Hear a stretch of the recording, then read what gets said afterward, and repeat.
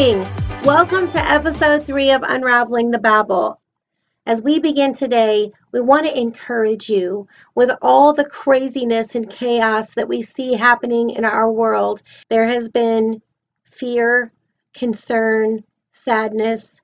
It is heartbreaking to watch. We wonder what is going on and what is coming, when it will stop, if it will stop. It's important for us to really focus in on Jesus. He has a plan and a purpose. He sees what's happening. He knows what's happening. We have to have faith and trust in that. The disciples and the believers in the early church, they were experiencing hardships and things that we really haven't even seen yet. So I want to encourage you, because out of that came the church. Out of that came revival. Out of that came the spread of the gospel in ways that I don't even think the disciples could have comprehended when they began that journey. As the world gets darker, the light can become brighter. This is an opportunity for us to shine for Jesus in a way that we have not been able to do until now. So be encouraged, be uplifted, knowing that our God has everything in His sovereign control. That being said, that's going to lead us right into what we're discussing today, which is so vital. It is statistically known that there is a large percentage of people who do not even believe that Jesus was a man, that He actually lived. They think it was more of an ideology that people kind of put together and created this religion. We know, those of us who are saved, who have a relationship with Jesus, we know this is no religion. This is no religion. There are lots of religions. The difference between our faith in Jesus and every other religion, that He did live and did come in the form of a human to be among us, to be a perfect sacrifice for us, to make a way for us to have that spirit of communion back with God directly, with the Father. And what is that called? Grace. The difference between our faith and every other faith is grace. We don't have to work for it. We just have to receive it. And then after we receive it, once we realize what Jesus did, the love that He poured out for us, what He gave up to come here and do that for us, it changes everything. It is transforming, and it's not an overnight thing. It is a continual, everyday thing, which is why the word is so important every day in our life, because we are every day being transformed by the power of our amazing Savior. So this takes us back to what we were talking about last week and the things that we were able to authenticate through the Bible. We looked at verses from Genesis to Revelation. Of course, we couldn't look at all of them, but here's what we were able to authenticate through Scripture. Jesus is the Word. He was with God in the beginning. He is the truth. He is the light. He is the Son of God who chose to become the Son of Man, being both at the same time. He is one with God. He became God in the flesh. Just going over that recap is exciting. Wait until you hear what we have today. We're calling this episode Identity Verified. Our reference is always Scripture. Today, we're also going to look at some information that will further reassure and strengthen our foundation that Jesus is who He says He is, from the historical description of people who are not believers. If anything, they were biased against Jesus. Now, some may say, why are you using that information? Because it is so relevant and it is so important. A lot of times, the argument that people have when they're discussing the identity of Jesus, the validity of Jesus, is that with Christians, all of our information comes from Christians. So, of course, it's going to say what we want it to. So, we wanted to take the opportunity to show you that Jesus truly did live. not just from a Christian perspective, but from ancient Roman historians. These individuals that we're going to be talking about were titled historians, high-ranking officials. They discussed Jesus in their written accounts, proving that Jesus did indeed live, do miracles, and was crucified. So let's get right into it. The first individual, his name was Flavius Josephus, and I hope I'm saying that correctly. I apologize if I'm not. He was thought to have been born a few years after Jesus' crucifixion. Josephus was not a follower of Christ. However, he was around at the start of the early church, and he knew people, so it was believed, who had seen and heard Jesus.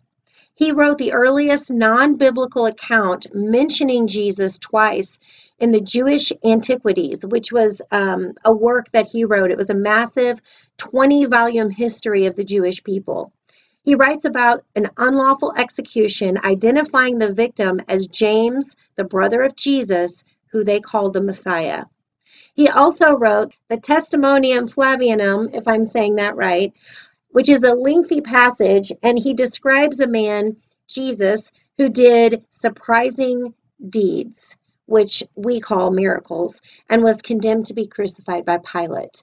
Again, we want to reestablish here, he was not a believer. This is a historical account written in the history of that time about our Savior, Jesus Christ. The next one is Cornelius Tacitus. He is considered to be one of the most important historians of ancient Rome. He was the writer of the Annals of Imperial Rome, which chronicles the history of the Roman Empire from 14 AD during the reign of Tiberius, who was reigning at the time of Pontius Pilate, to 66 AD during the reign of Nero, who, by the way, ordered the death of Peter the disciple. Tacitus was a Roman senator. He wrote this as a detailed first-hand account of the early Roman Empire in 64 AD, chronicling the burning of Rome, when he mentions Emperor Nero falsely accusing those known as Christians who were hated for their extreme faith, which was viewed by Nero as a grave crime. This is what he actually wrote. Nero fastened the guilt and inflicted the most exquisite tortures on a class hated for their abominations, called Christians by the populace. Christus, from whom the name had its origin, suffered the extreme penalty during the reign of Tiberius at the hands of one of our procurators, Pontius Pilatus. Tacitus was disdainful of Christians and of what he called their superstition, which is what we call faith. He most definitely had no bias in favor of Christians, but simply stated these facts in this account. Tacitus is considered, again, a great historian, and as people have studied his work, what had become known is that if he considered any information not entirely reliable, he would provide a written indication of that so people would know. Yet here, as he writes this, there's no indication of that.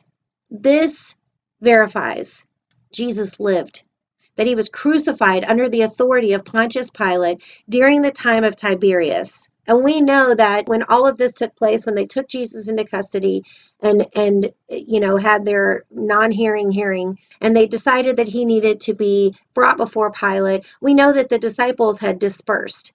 This is also proof that the disciples came back together and started the early church with Peter at the forefront, just as Jesus said that he would be the rock on which the church would be built, also verifying the accounts that Peter died under the reign of Nero. We're not done yet. Roman governor Pliny the Younger. In Roman history, there were different levels of things you could be, kind of like in our military, we have privates and specialists and majors and colonels and generals. It was similar in the Roman Empire. They had governors, senators, emperors. They were all labeled different things. Pliny the Younger, who was a Roman governor, he was also alive during the time of Tacitus and wrote an account of Jesus to Emperor Trajan. Trajan was a successful soldier emperor who presided over the greatest military expansion in Roman history. He was known for overseeing public building programs, implementing social welfare policies, creating a reputation as the second of the five good emperors who presided during a time of peace and prosperity. So Pliny is writing this letter to him, probably informing him of everything that's going on in the territory that he's overseeing. And as he's writing this letter, he tells him that Christians would sing hymns to Christ as to a God. This is huge. This brings us back to Jesus being the Son of God, praised by those who believed in him as God, yet remembered by those who didn't believe in him as a phenomenon. I try to imagine what Pliny was thinking as he was writing this letter, and he's trying to tell Trajan everything that's going on. And he's like, these Christians, they sing to Christ like he's a god. I can't help but think that he was baffled by it. This was some crazy phenomenon because after Jesus was crucified, they thought that was it. It should have been over. But we know that Jesus rose again and it wasn't over. It was just the beginning of the church. So then people might say, well, is there anyone that questions these historians? It is said by historians that no one thought Jesus was made up. So we have just thrown out that whole question, that confusion of the uncertainty of if Jesus was even a real person. Yes, he was. Now that we have established firmly, not just from our study last week of the biblical explanation of Jesus, but now from a historical perspective from individuals that did not believe in him as the Son of God, some within the Jewish culture and some from the Roman culture, showing us that he didn't just live, he impacted the world around them. Man, isn't that just like our Jesus? This brings us to the Bible, because some of the next questions that people struggle with is, how do we know the Bible is the inspired word of God? We want to share some things with you that we believe are going to abolish those doubts. First, we can establish that making a case that proves Jesus, his life, his ministry, his death and resurrection, proves the reliability and truth of the Bible on its own merit. But we want to go further. The Bible is not just a copy of a copy. Accuracy was always at the forefront, counting each letter in a line and on a page. There are variations that exist, but in comparing the numerous early texts, they verify the original wording in nearly every single case. Physical evidence shows the records incredibly accurate to the original manuscripts. The Bible is unlike any other book because it is a book of books. 66 of them, in fact, written over a period of 1,500 years by over 40 different writers that all somehow miraculously share a unified message. And these writers were from all walks of life: kings, priests, scholars, fishermen, prophets, and they all had one main commonality: God. The Bible is called God's Word. He worked through people whom he inspired to write his words, recording them with the Old Testament focusing on him dealing with his chosen people, to the New Testament, which focuses on the life and ministry of Jesus, his death, resurrection, and the challenges and hardships of the early church in an anti-Christ culture. And it also encompasses the prophecy of the second coming. So let's look at some of that. Prophecies of the Bible include detailed descriptions of events that happened after the prophecy was given, in some cases hundreds of years in advance. And of course, as things begin to come to light in our culture, in our world, we see that some of those prophecies are from thousands of years ago, coming true even in our day today. These prophecies concern the Jewish people, the surrounding nations, as well as prophecies about the future that concern all nations and all people. Of all the holy books of the world, only the Bible contains accuracy and predictions of prophecy. Think about this. The prophecies, for the most part, are independent of one another. They would have to be. We have a 1,500-year span of writers. So the odds for all of them being fulfilled by chance without error, let's just take some of the main ones that most people focus on. More than 1,000 of them, with almost 700 known to be fulfilled and none proven false. The odds of this happening is 1 in 10 to the 2,000th power. Think about that number for a bit. In the mathematical world, that's what they call nearly impossible. These predictions demonstrate that we can trust the Bible as the inspired Word of God. In fact, God, through the Bible, gives prophecy its purpose. And we know that based on Isaiah 46, verses 9 and 10. It says, "Remember the former things of old, for I am God, and there is none else. I am God, and there is none like me, declaring the end from the beginning, and from ancient times the things that are not yet done, saying, My counsel shall stand, and I will do all my pleasure." That is God's stamp on the Word of God, telling us this is truth. This is my word. This is inspired by me. I am the author of this book, and I will bring it all to pass because that is my pleasure. I am a God of my word, and everything in that book will come to pass. That is powerful. That should get us excited, knowing that our God is not some wishy-washy God, but He is a God of power and might, a God that keeps His word and keeps His promises, a God that will do what He says He will do. With all of that said, as we know that Jesus lived, He was a real person in the history of our world. We see the evidence of His miracles, His ministry, His death, of all these things we learn about in the Word of God are verified.